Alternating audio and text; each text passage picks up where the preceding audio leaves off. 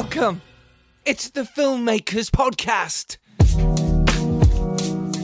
Yes, that's right, you're listening to the Filmmakers Podcast. It's a podcast where we talk indie film, from studio films to indie films, everything in between. How to get them made, how to make them, and how to try not to F it up, in our very, very humble opinion. Today, we're talking about how to write, produce, direct, and star in your own film with brilliant guy Josh Folan. We also talk about his new films, Ask for Jane and Love is Dead. Wow, what a week it's been, because not only have I been casting and crewing up for King Arthur Knights of the Round Table, which I'm about to shoot in 5 weeks. Oh my gosh, 5 weeks. It's going so fast, this prep. I am also about to launch my first ever personal crowdfunding campaign with Dan Richardson. It is my Food for Thought documentary crowdfunding launch tomorrow. That's Wednesday, for those of you who are listening to this on Tuesday. So yeah, I am super pumped and excited. Myself and Dan have been working like dogs to try and get it all ready, to get the crowdfunder video ready, and the page ready, and the emails ready, and the whole launch ready. But we've also just dropped our teaser trailer, our first trailer for the film itself. And you can watch that now. Link is in the show notes. And if you do like it, all I say is please come support us, even if that's just a retweet. But if you can donate and give something to this, I think, brilliant cause, which is all about helping people eat correctly, the whole vegan phenomenon, how to help animals, and our general health and the environment and the safety of our planet. It's just trying to do some good within filmmaking and make a film that people can share and people can go, yeah, okay, that can make a difference, which is something I always wanted to do. And I'm actually getting off my arse and I'm doing it. And maybe it's the wrong time because there's so much going on. But you know what? Sod it. It keeps me alive. And it makes me feel like a filmmaker. That's what we all aspire to be, right? Making films. So do it. If I can do it and do a few at the same time, so can you. So get up off your ass and do it now. And be inspired. And do it. And do please support the crowdfunding campaign. It starts tomorrow. Oh, wow. Food for thought, everyone. It gives me food for thought, that's for sure. Right. Thank you so much to all those guys and girls out there who gave us so much love for last week's double podcast episode from the live Make Your Film event. So much joy and so many nice comments. Thank you so much. I'm so glad you got something out of that. And thank you for all those that took part and got involved as well. The next Make Your Film event is on the 5th of March. That's literally just over a week away. Where we already have the director and producers and stars Fizz and Ginger, Matt and Tori Butler Hart, and the producer of Await Further Instructions and God's Own Country, Jack Tarling. We also have another guest we're about to announce as well. So if you want tickets for that, they are in the show notes. So indie film shout out to this week, obviously to all the people who gave us so much love this week. Thank you. And also to Robbie McCain, Michael Hode, Alejandro Montoya Marin, whose crowdfunder is on right now and it's about to finish. And it's for his film Millennium Bugs. What a guy. Do support him if you can. Link is in the show notes. And also a big shout out to my young lead from The Dare, Mitchell Norman. His dad, Dave Norman, was listening to the podcast 2 weeks ago, and I was talking about not having a poster for The Dare, not having anywhere to print it. He heard that, messaged me and went, mate, I'll print some for you. What a guy. So I met him the other day and Mitch, we had a lovely catch up and he gave me these brilliant posters. You'll see it in one of my videos this week when I'm promoting the podcast. It'll be in the background. Thank you. They're not actually the studio hasn't approved them yet, but I'll sneak them in. Maybe they'll just be in the background somewhere out of focus. But thank you, Dave. Really appreciate that. Also, shout out to Mark V. Price. His film Fistful of Lead comes out on the 5th of March, the same day as the Make Your Film event. He hooked me up with the BFI, who had screenings all this week, and this weekend I hosted at the Future Film Festival on Sunday for the director Chi Chung Chong's film Redcon 1, which is out now. You can go buy his brilliant action zombie flick that he made on a micro budget. I had a brilliant chat with him and Mark Strange and some of the brilliant cast and crew who were involved in that. But if you want to get your hands on a really cool micro budget zombie film that has some brilliant behind the scenes, by the way, then check out Redcon 1. I'll try and get Chi on the podcast because he's going to be a great guest about how you have to really think outside the box to get. He got a load of free extras. He got tanks for free. This guy's a legend. This is how you make indie films. And finally, to the wonderful Peter Story at Greenlit. He's about to launch the first ever crowdfunding site for filmmakers called Greenlit. I went to his course recently that he did on crowdfunding, and it is fantastic. The next one for you guys to go to, and I highly, highly recommend this, is on the 28th of February, literally this week, and the 7th of March.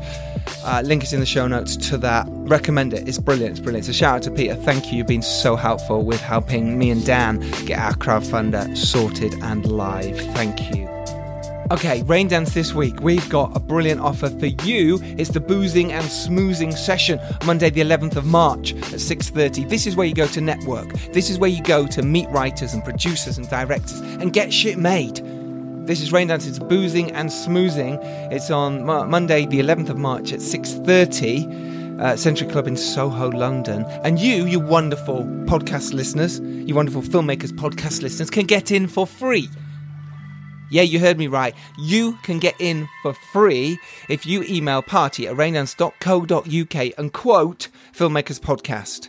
Head on down. What have you got to lose? You get in for free. Indie filmmakers out there, people wanting to make their first film or collaborate with others, get on it. Get down to Rain Dance. Link is in the show notes. Right, let's get on to today's rather wonderful, insightful podcast all about indie filmmaking with the brilliant Josh Folan. Enjoy, sit back, relax, whatever you're doing. If you're in the car, you're on the train, you're just chilling in the park. Be inspired, and after this podcast, do something to make your indie film. All right, enjoy this week's Filmmakers Podcast. I am delighted today to be joined on the Filmmakers Podcast by Josh Folan. Hello, Josh. How are you doing?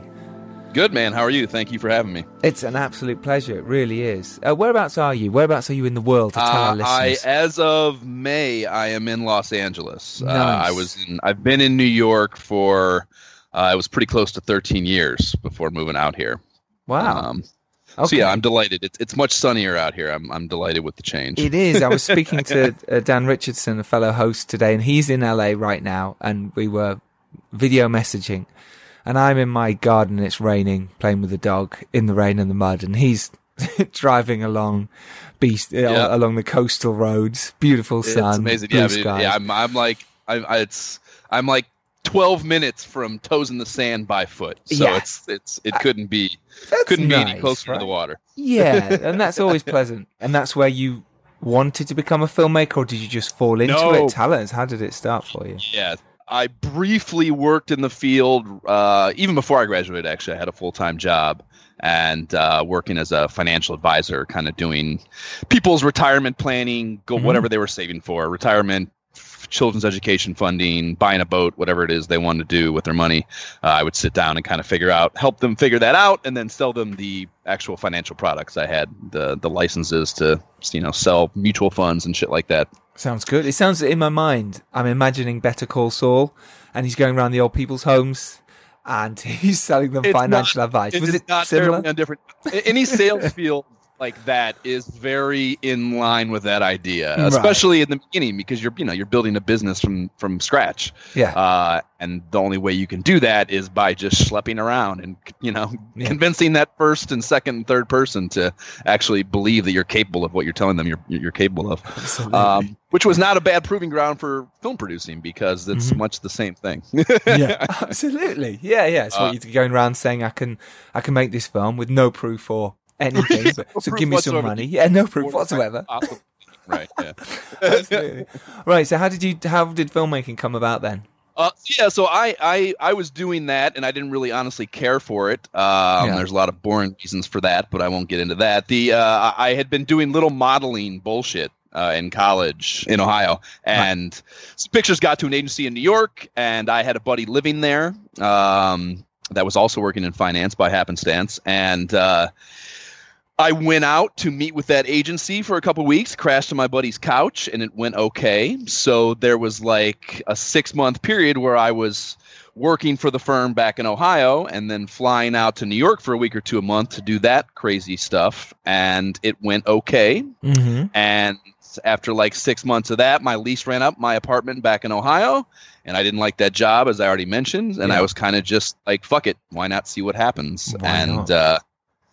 Stacked all my client files up my boss's desk, wrote her a letter thanking her for everything, and drove to New York for that. And I was there for like maybe a month or two, and I booked something for Comedy Central that was kind of a half acting, half modeling job, and that got me, or I started taking some acting classes, because I had no, moving there, even for modeling, like acting seemed like a completely impossible thing that is not even remotely feasible as something to do with my life. Mm-hmm.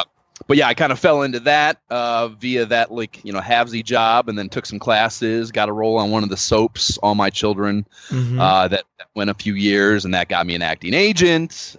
So I did, I would never say I was succeeding as an actor, but I was certainly doing somewhat legitimate work here and there. And while I was working on that soap, one of the other kind of day players on there, he and I started a little theater company where we were producing theater shows with the actually important people on the soap opera, which soap opera fans are very, very dedicated. So brilliant.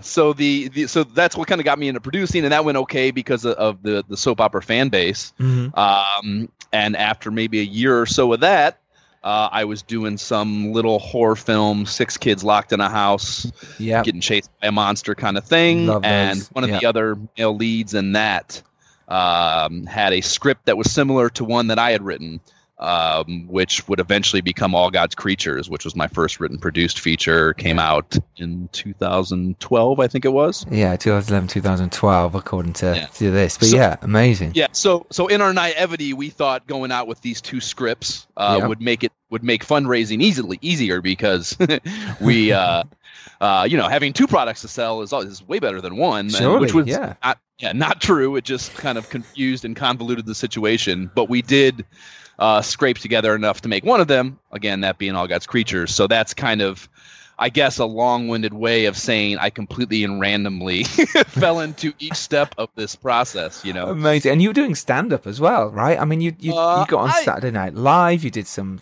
maybe it's acting roles in there, but still. No. I didn't. It was never Saturday Night Live. Well, yeah, no, I did. That was just a little skit. I guess I did do. You Saturday did Night Saturday Night Live. Yeah, that's cool as fuck. That was just honestly, that was borderline background work, man. I was one of the frat buddies for Bobby Moynihan, on this. What the hell was the name of that? Jersey Shore. It was like a Jersey Shore skit.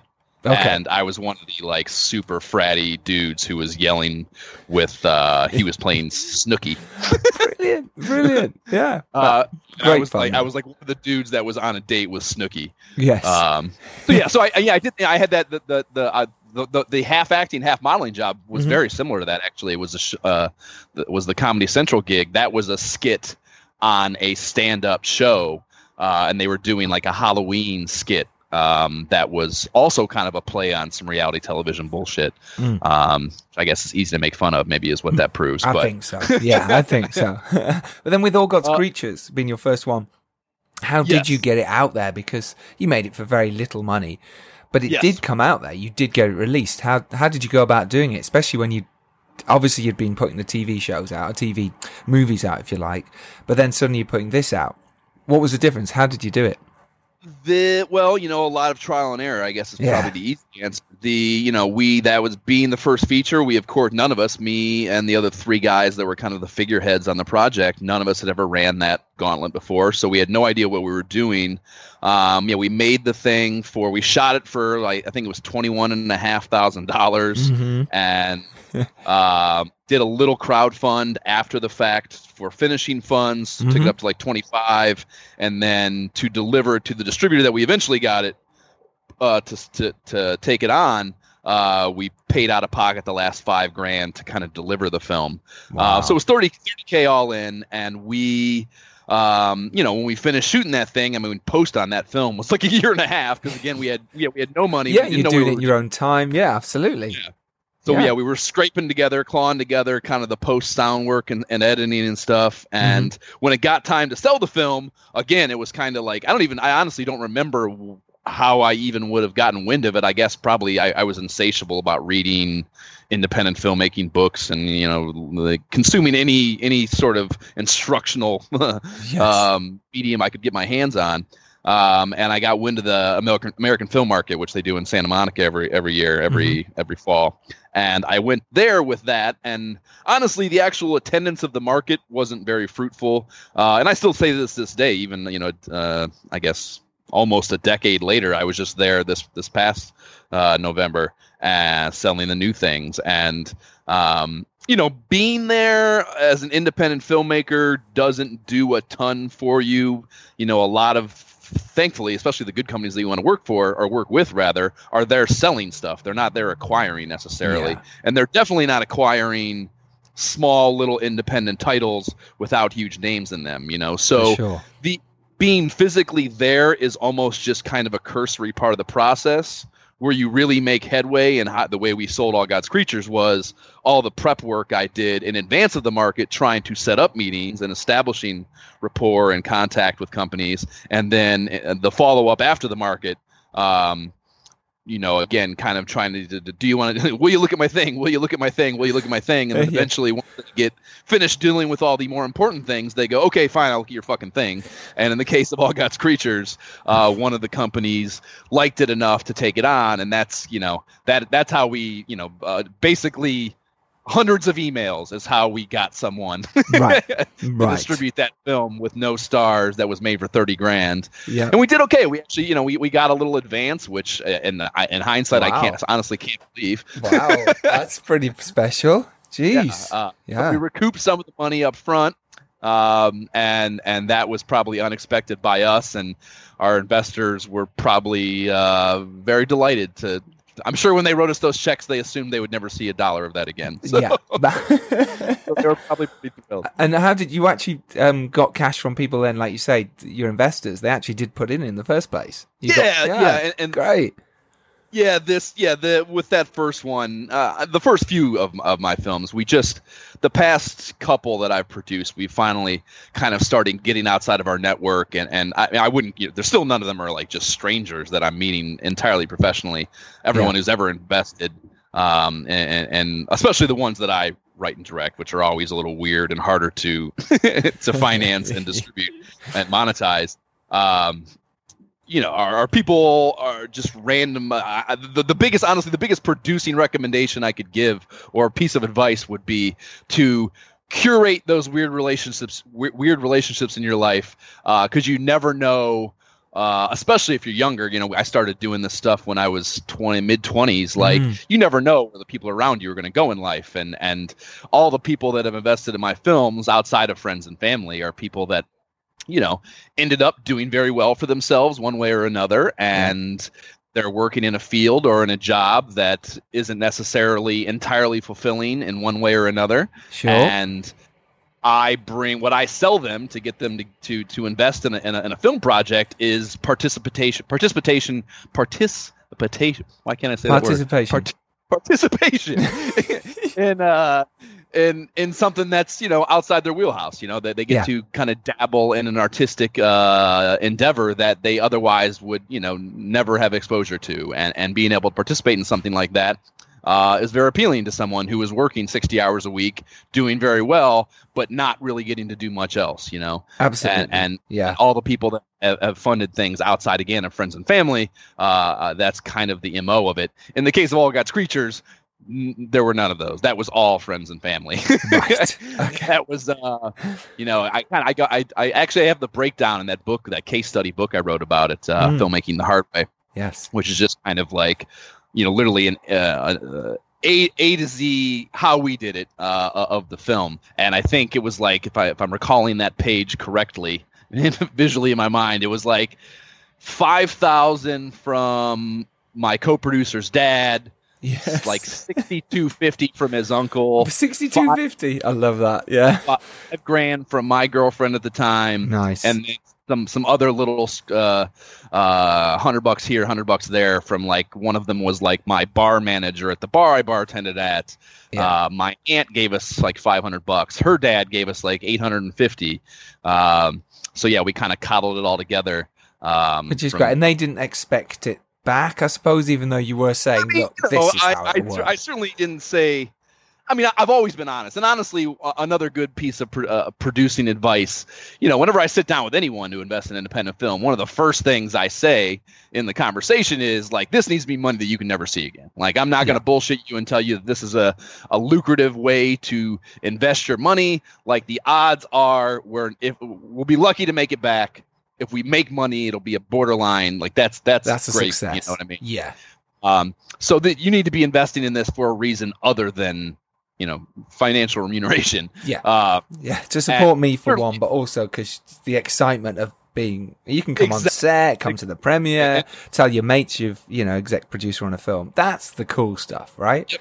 Yeah. 100%. And especially with that first one, being friends and family, they're just literally, we believe in you and we love you and we want you to succeed. So here's some money, Right. And did you make the money back for them? Did you make any? We are not in the black on that. No, we're still, we have since, kind of the timeline of that distribution deal. We ended up, the company, honestly, I don't know how they're doing now. I'm assuming not as well. We eventually just got the rights back to the film after maybe 5 or so year. Like, this was like within the last 2 years or so. So we, with the way an advance works, and I don't want to, get too detailed and boring in the financials of a distribution deal, but especially with an advance, that's recoupable. So the money we got up front to do that deal was always going to be, we weren't going to start seeing any actual revenue from that deal until they recouped their money. I'm not sure they ever even did, right? Okay. Which is probably what led to us eventually just getting the rights back, maybe. Mm. So now that we but you don't have to thankfully give them that money back, even if they don't recoup. So we got the advance in the initial parts of the deal, and now that we have the film back, we're monetizing again on our own accord through various digital platforms and stuff. So self-distributing, I suppose, if you like. Yes, great, correct. Which is honestly, doing that with my older titles is how I got the, I guess, know-how or maybe even the courage to outright do it with my new film, Love Is Dead. So, basically, great. The idea is, I think we will, eventually recoup now that we have rights, and you can kind of coddle together revenue streams. The way self-distribution works these days, which is very cool in my opinion, that we're kind of getting some power and some control over that as filmmakers. Yep, agreed. Yeah, it is. It's really good for us filmmakers at the moment. If you know what you're doing and you learn about it, you can self-distribute and you can find the right channels and platforms for your film that the money can come back to you. And that's how it should be. So you can make your next one or pay your investors back, whatever it is. Very important. At least someone. At least someone. At least someone. So then from there, you then kind of made quite a few short films with some brilliant titles. I have to read some of these out because I really enjoyed them. Shitty Roommates with Adolf Hitler. Brilliant. It's Just One Line, which I imagine is an actor, maybe. You've just got one line, but in the UK, that made me laugh anyway. Patty Me, minus Patty. The Lives of Hamilton Fish, and What Would Bear Do? I mean, to me, that's great. This film is everything as well. There's, these titles go on, and it was like great. Yeah. It made loads of cool shorts. A title is huge, especially now when there's just like, there's just so much stuff. Like, how do you get something to jump out to someone when they're looking at a million other things flying by on their whatever platform they watch their stuff on? A title is certainly one way to do it. There's certainly some fun titles in there.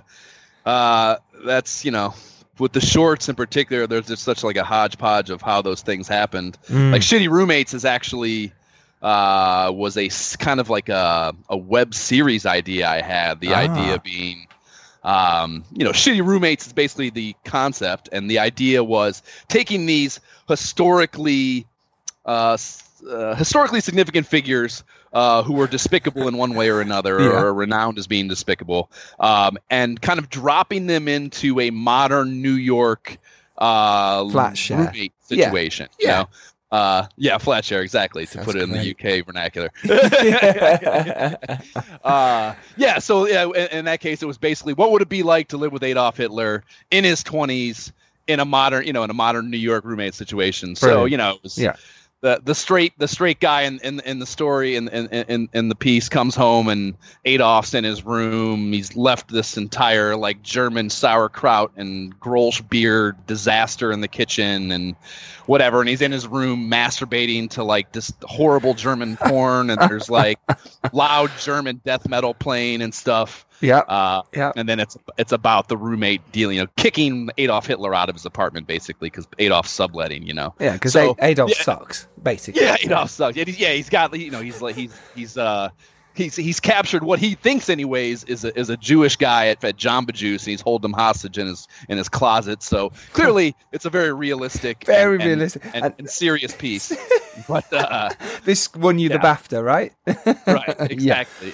Yeah. See, I had other ideas with that too that I just never got around to doing. Osama bin Laden was another one I had, where I was thinking, the guy comes home from a work trip, and Osama's running a terrorist training camp in the backyard, and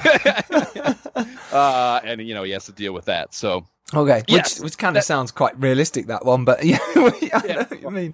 Perhaps, yeah. But so great, made some great fun shorts, and then you co-produced The Body. Was that next for you, or were you also producing your features? I guess kind of, I've at this point I'm up to I'm over double digits on the producing stuff. So big time. Body was a ways down the road. I went All God's Creatures was that first written produced feature. Yep.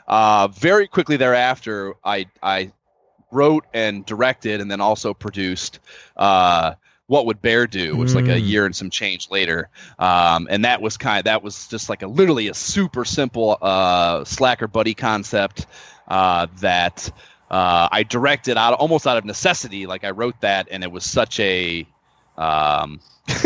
such a goofy, dumb comedy that I didn't. One of the things I learned with All God's Creatures was, and I don't say this, I've told this story enough times where hopefully the guys who directed it don't take this as a slight, and I don't think they should. But when you write a feature.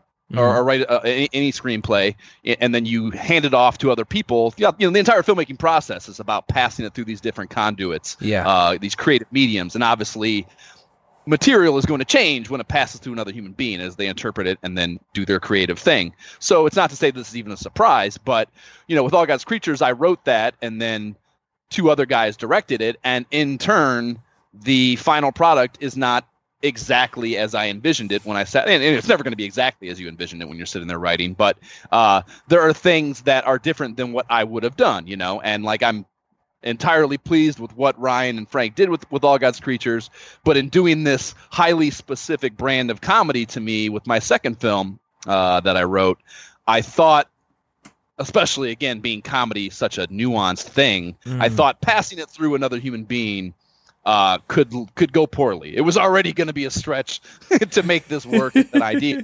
If I gave it to someone else and they got it even kind of off, I didn't think there was any hope it was going to be any good. Fine. So you were like, I'm going to do this myself. Yeah, I'm just going to direct this myself. And that is kind of how the directing thing started happening, as just literally out of necessity. So that was like a year and some change later. And then the next thing that I... Wait. Well, just to go back on that, because it's fascinating for us to learn that was the first thing you directed, and certainly first feature in that sense. So tell us how that experience was from going from producing to suddenly, and you're in it as well. And it's a really cool, it's like a comedy experience, and it's really cool. So how was that experience directing it?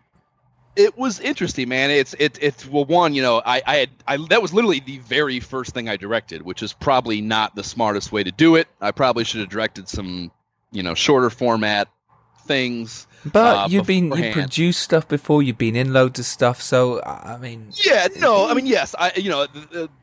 None of this stuff is that hard, in my opinion. Like filmmaking is not rocket science. Maybe doing it at like a incredibly proficient, prolific level is certainly difficult and is something that very few human beings are capable of. But I wasn't making any grand opus with What Would Bear Do, so it's not like sure. it was a particularly demanding piece. So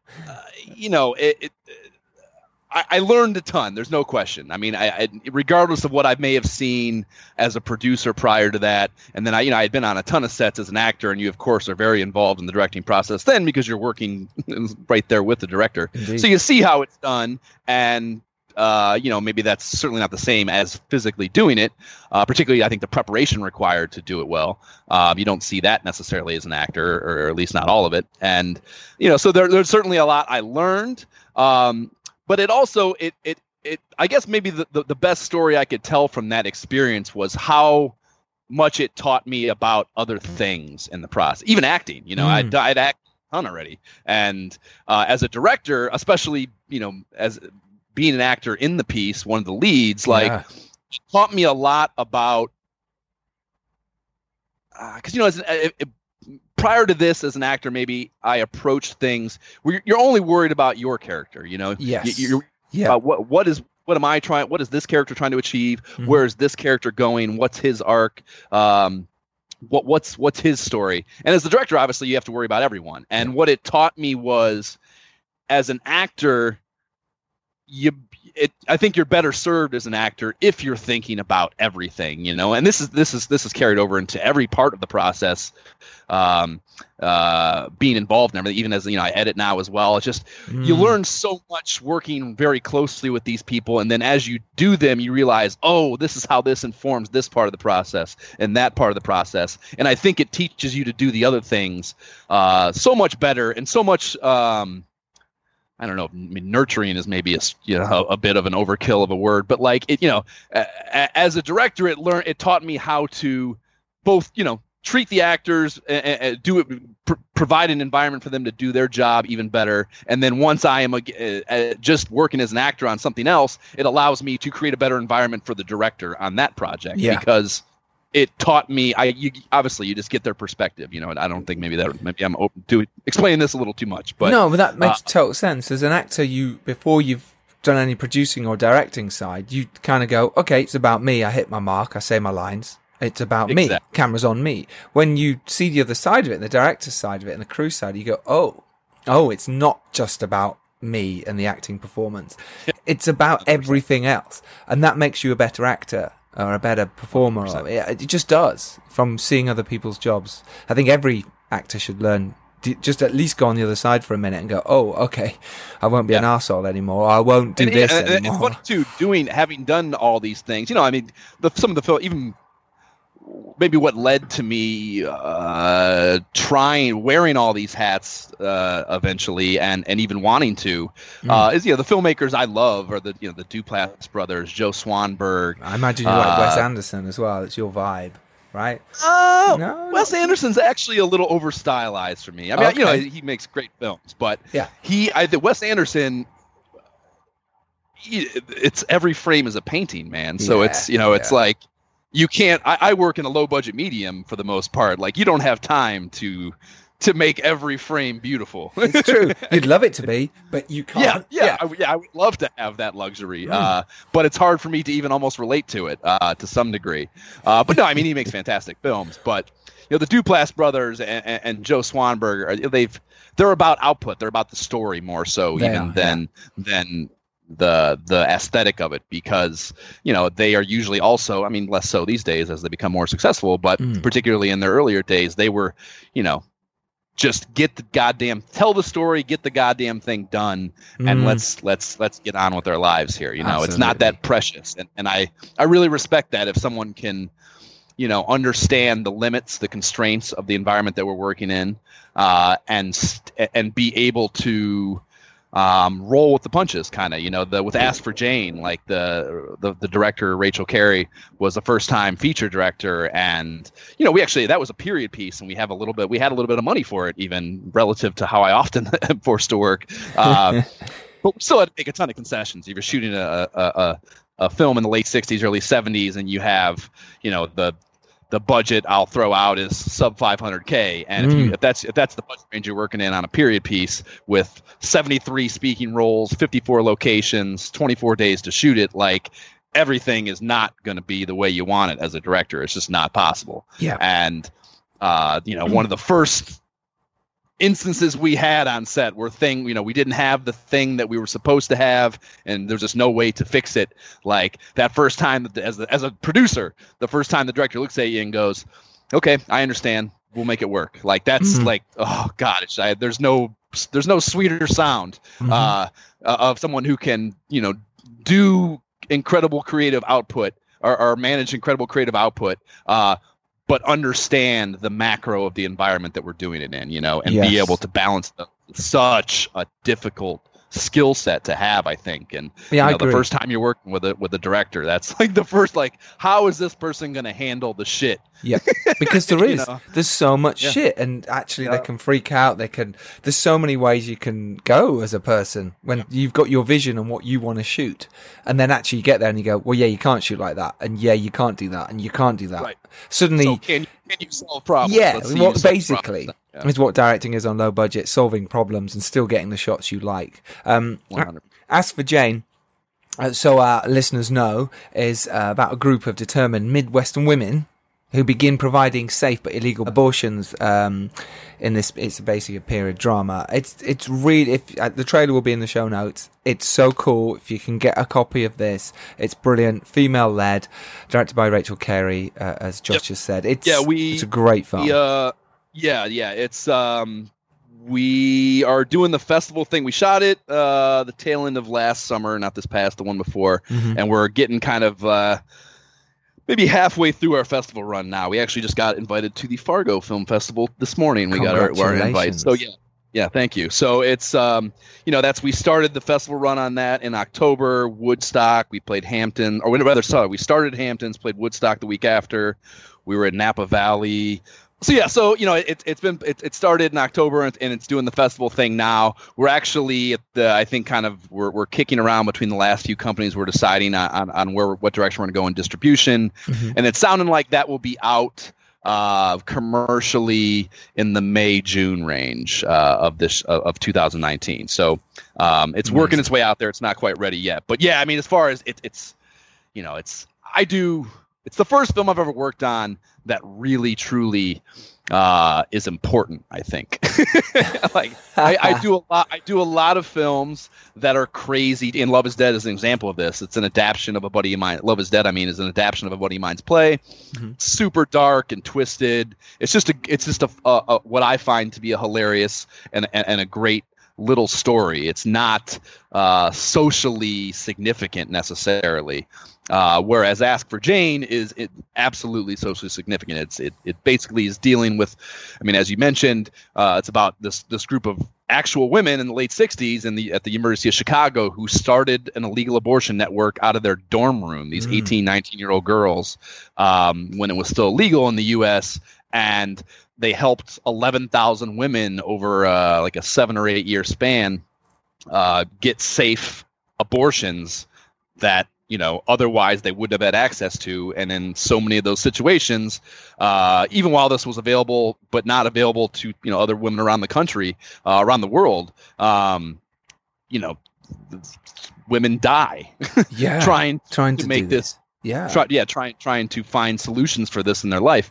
And these women saved God knows how many lives over that time span. And, with the political climate in the U.S. and there are other places in the world where it's a significant topic of conversation as well, it's wildly important. And it's been crazy to me how different of an experience this all is. The festival stuff, just the reception to it. And, we're not even in the distribution phase yet, but I can see how it will be different just based on the reactions at the festivals and stuff.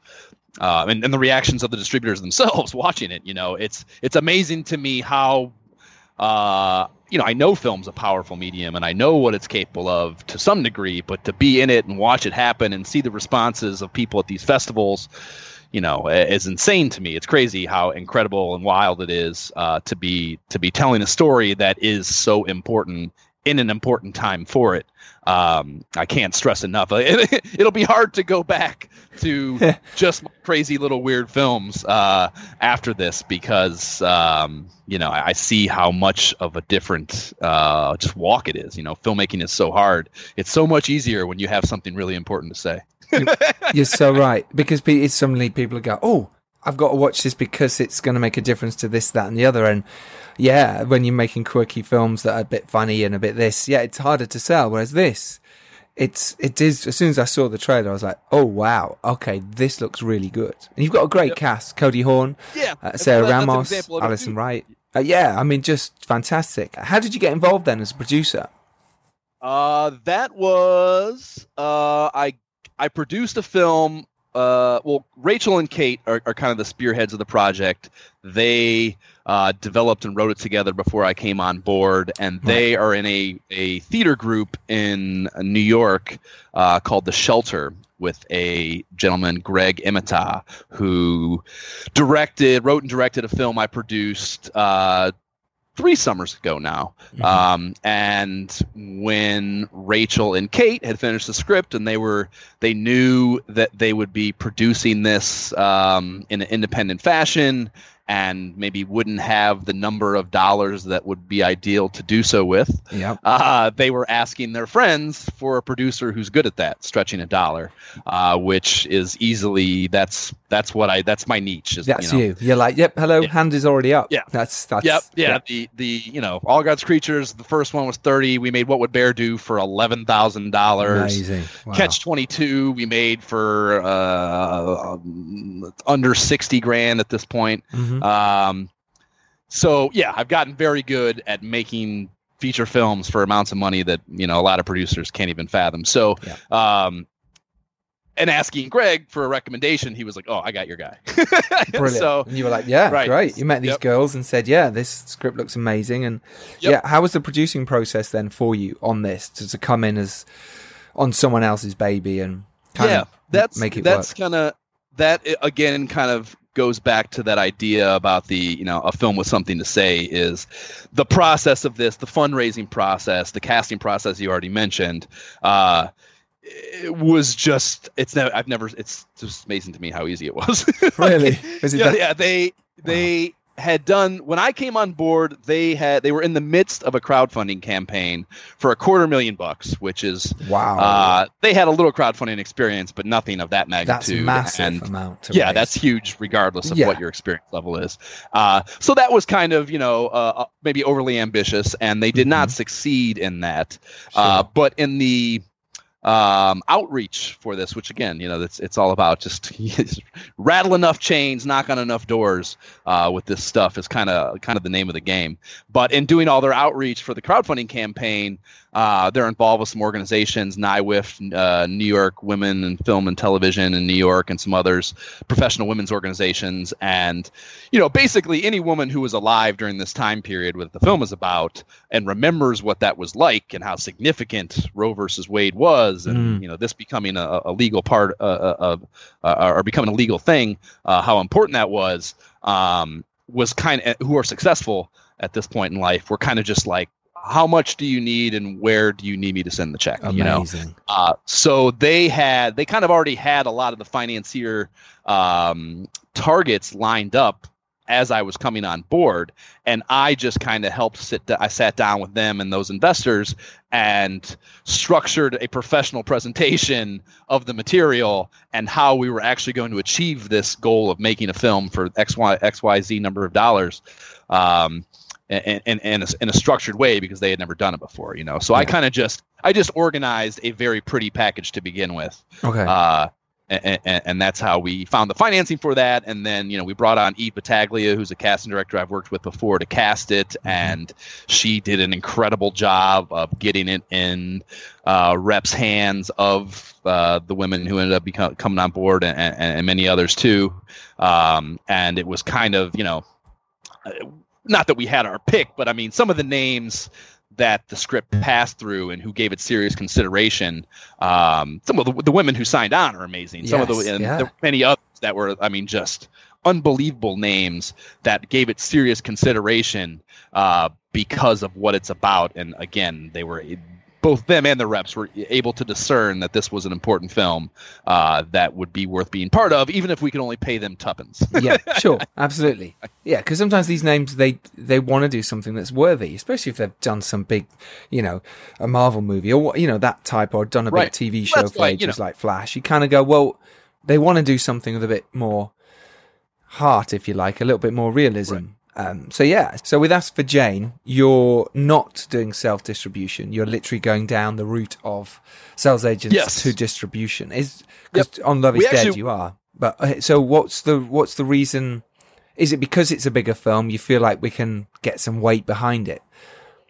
Right. Yeah. I mean, that's certainly a part of it. I mean, it's just an easier film to sell, and thereby easier to get the distributors that you want to work with to take the film on. I mean, after having done this for a decade, I've learned that there are a lot of companies out there, and pretty much any film can find a distributor.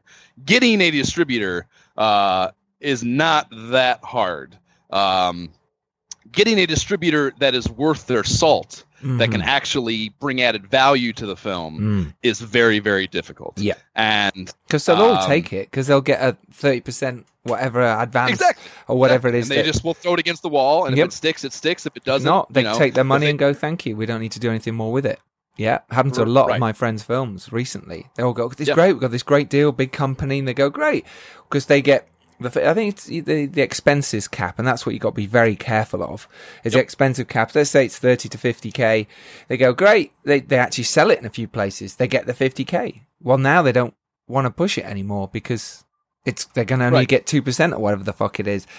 Where they'll go get another film and get another 50k. I'm not saying they're all like that, but like you say, they're really hard to find the right ones. Yeah, it's a big part of the revenue model. Yeah, is exactly that. I mean, your major deal points with the distribution deal are tenure, the length of the deal, that big percentage, if you can actually get past the expenses, how the revenue will be split. And then one of the big things is expense cap, because these companies and I'm not dropping any unknown wisdom here. I mean, as you said, it's they're going to all these film markets, Cannes, Berlin, AFM, the one I already mentioned, and God knows where else, MIPCOM and all those, and they're they have a whole catalog of films. Say a company arbitrarily has 100 films, you're one of 100. Theoretically, and they can kind of change this too, but like theoretically, you would be getting 1/100th of their expenses, assuming they are actually actively selling all 100 of these hypothetical films at the market they're at. They're supposed to spread 1% of those 100 films, the expenses that they are of the market costs across each one of those films. And the thing is, that's an internal accounting thing, right? How much expenses there are, how much are actually attributed to what would be the current catalog, if you will, versus titles that they acquired 2, 3, 4. However else long years ago, it's a very big gray area how those things get accounted for. So how much is actually being spent truly on your film is very hard to discern, even if you get to a legal audit stage, which is, it's kind of with these smaller films, like the expense of that audit is going to probably eat up what any revenue that you would find that's due to you anyway. So like, why bother with the audit? So so much of it is a leap of faith and just kind of, do I trust these people, and is it going to be worth my time? Do I believe it's going to be worth my time? And I've learned that in so many cases it's not, and in the case of Love Is Dead, where we self-distributed, we made that film for $32,500, and it's got some great talent in it. Lolita Foster, Alice Kimmelberg, Al Thompson, who have resumes a mile long, great TV and film credits. Yeah. But no one, you're gonna being one of them. Yeah. But these people have worked a lot. I mean, Al's resume is ridiculous, absolutely ridiculous. Yeah. And Alice and Lolita were both on, one of the hottest shows there's right now with Orange Is the New Black. So, they're certainly great actors and accomplished, but you're not going to sell a film on their names alone. So, that coupled with the fact that the film is super fucking weird. It's fucking weird. It's brilliantly weird. It's an adaptation of a dark, twisted play that is crazy absurd and offensive, and just, it deals with every terrible side of the human condition: rape, murder, adultery, all these terrible things. And then on top of that, we shot it in this really weird aesthetic where it looks like it's a 1970s or 80s sitcom. So it's a 4:3 aspect ratio. The actual image itself is degraded down to this kind of standard definition quality, and it looks like it's playing off a VHS tape. It does, yeah. Yeah, so it's like there's all these video and audio artifacts in the actual image, so it looks like kind of shit. To a degree. We shot it on 4K. It looks Brilliant. Beautiful. Yeah, great image, for Netflix, but we made it look kind of like shit for creative purposes. You could have just shot it on the iPhone. Weird. Yeah, worse. I'm like a handy cam. Yeah, we shot it on iPhone. Oh, you did shoot on iPhones. Yes, we shot it on iPhone 6s with the Filmic Pro app, and we used these. Honestly, the lenses were 3 times the cost of the phones themselves, the cameras, in quotations. We used these Zeiss iPhone lenses that were really nice, actually. So, honestly, the film looked fantastic. Yeah. Even being shot on iPhones, it was 4K. It was beautiful. Yeah, but you can make them look nice on iPhones. You can. Yeah, but 100%. Then you graded it all down and crushed it and made it 4:3. We should have just shot it on, I don't even know what. Handy We cam. could have shot on a handy, yeah. Yeah, or actual television cameras from the old days. Yeah, a videotape. We talked about that for creative purposes. Did you? But the cost of that is insane. So. Yeah, it's insane, yeah. But that's, okay, so this is, it's basically, like you say, like a 3-part sitcom series that's really dark and twisted. And it's got a laughter track, it's got dark shit going on, but it's funny. It's got commercial breaks, it's got... Yeah.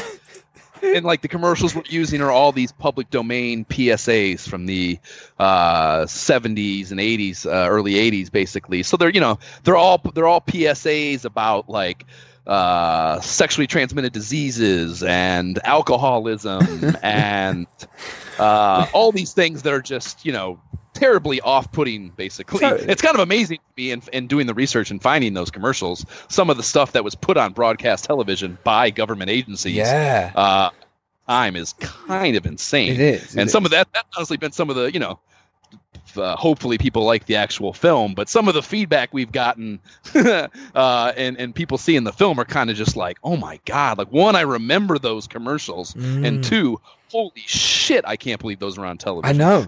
Isn't it weird now? Looking back at that, you kind of go, whoa, we've come on so much. Yes, we have along in some capacities. In some capacities. In terms of, so did you see it as a play first? Is that how you saw it and then went, oh, this might make an interesting film?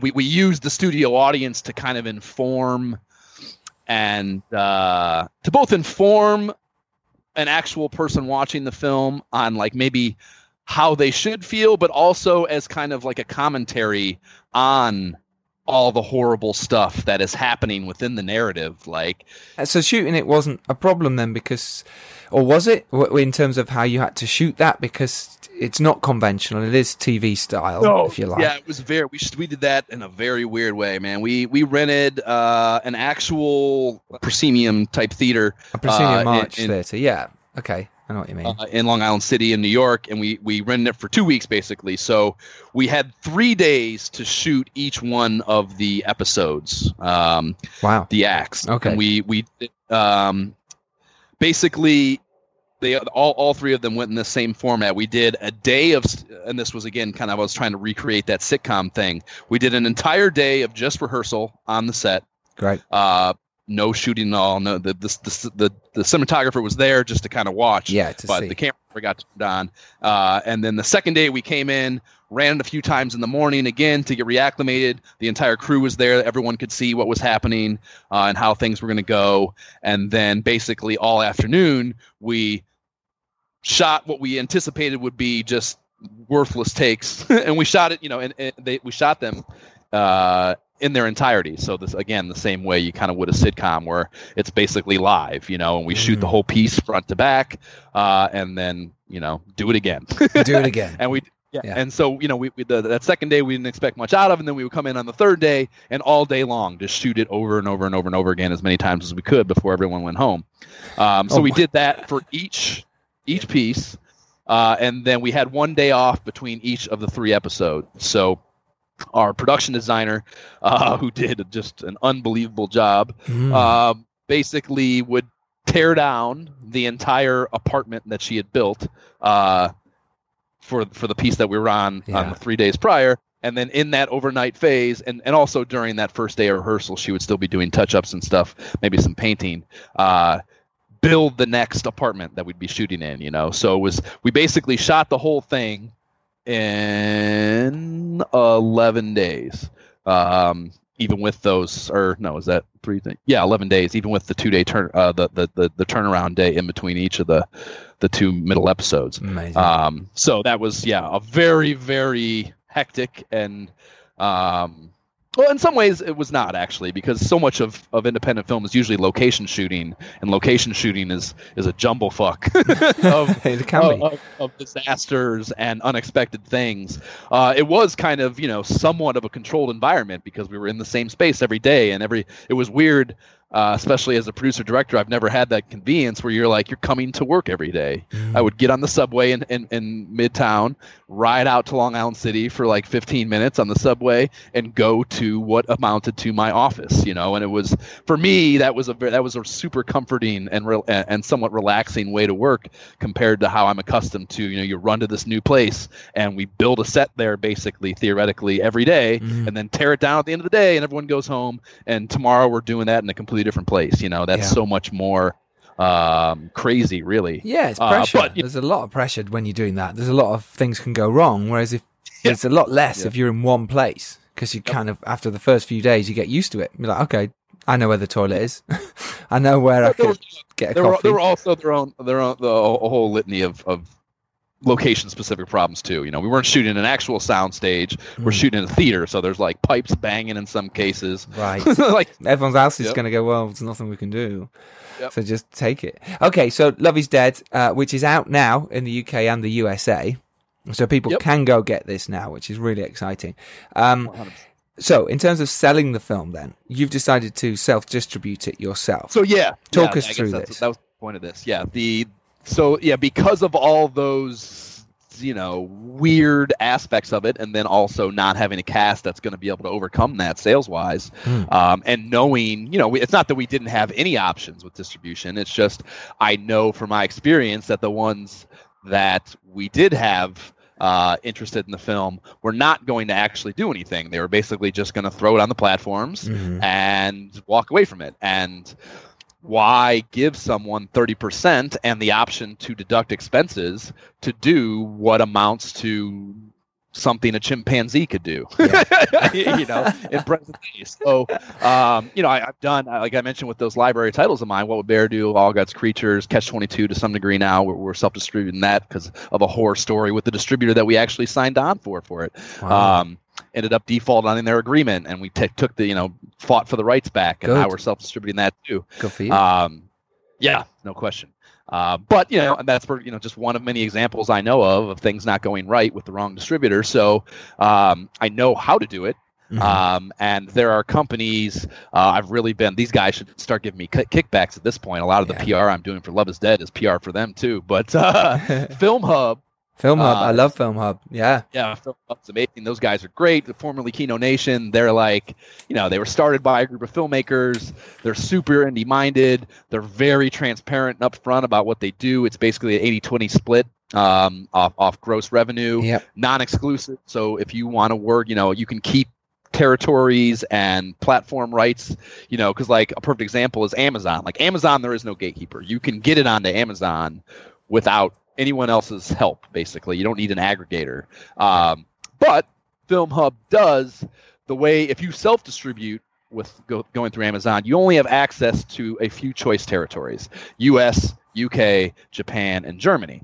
Yeah. If you go through an aggregator that has a more established relationship and they have this agreement in place, we have access to every territory worldwide, which, in the case of Catch-22, Shawnee's involved with that too, but whatever. We thought keeping control of it and just doing it ourselves is what we did in that case. But because Shawnee is an Irish national, we wanted to have access to Ireland as a territory with our release. Yeah. So we decided to go through Film Hub even for Amazon, because they do have access to that as an SVOD option via Amazon. Mm-hmm. But that's just one example. They have, they work with, it's, the story I've told a few times now for this. Like, I have gotten royalty statements from Film Hub for some of my library titles that I have placed with them, with company names on the royalty statement that I've never heard of before.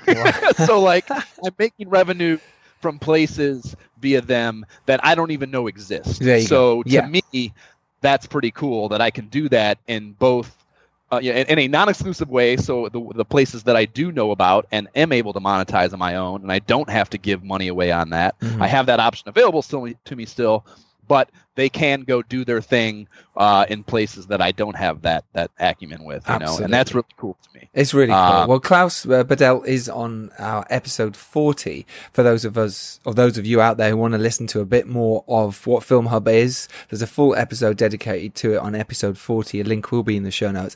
I totally agree. I think Film Hub. Who did you talk to? Klaus Badelt, there, who's also a composer and a very successful composer as well. Really cool people. Really a good place for independent filmmakers to put their films. And like you've just said, you got revenue from somewhere you didn't know, just came back. You're like, well, that's fucking great. Isn't that what it's about, right? Making revenue from your films. And just all you have to do is put it up there. It's not that easy, but you just put it up onto the site.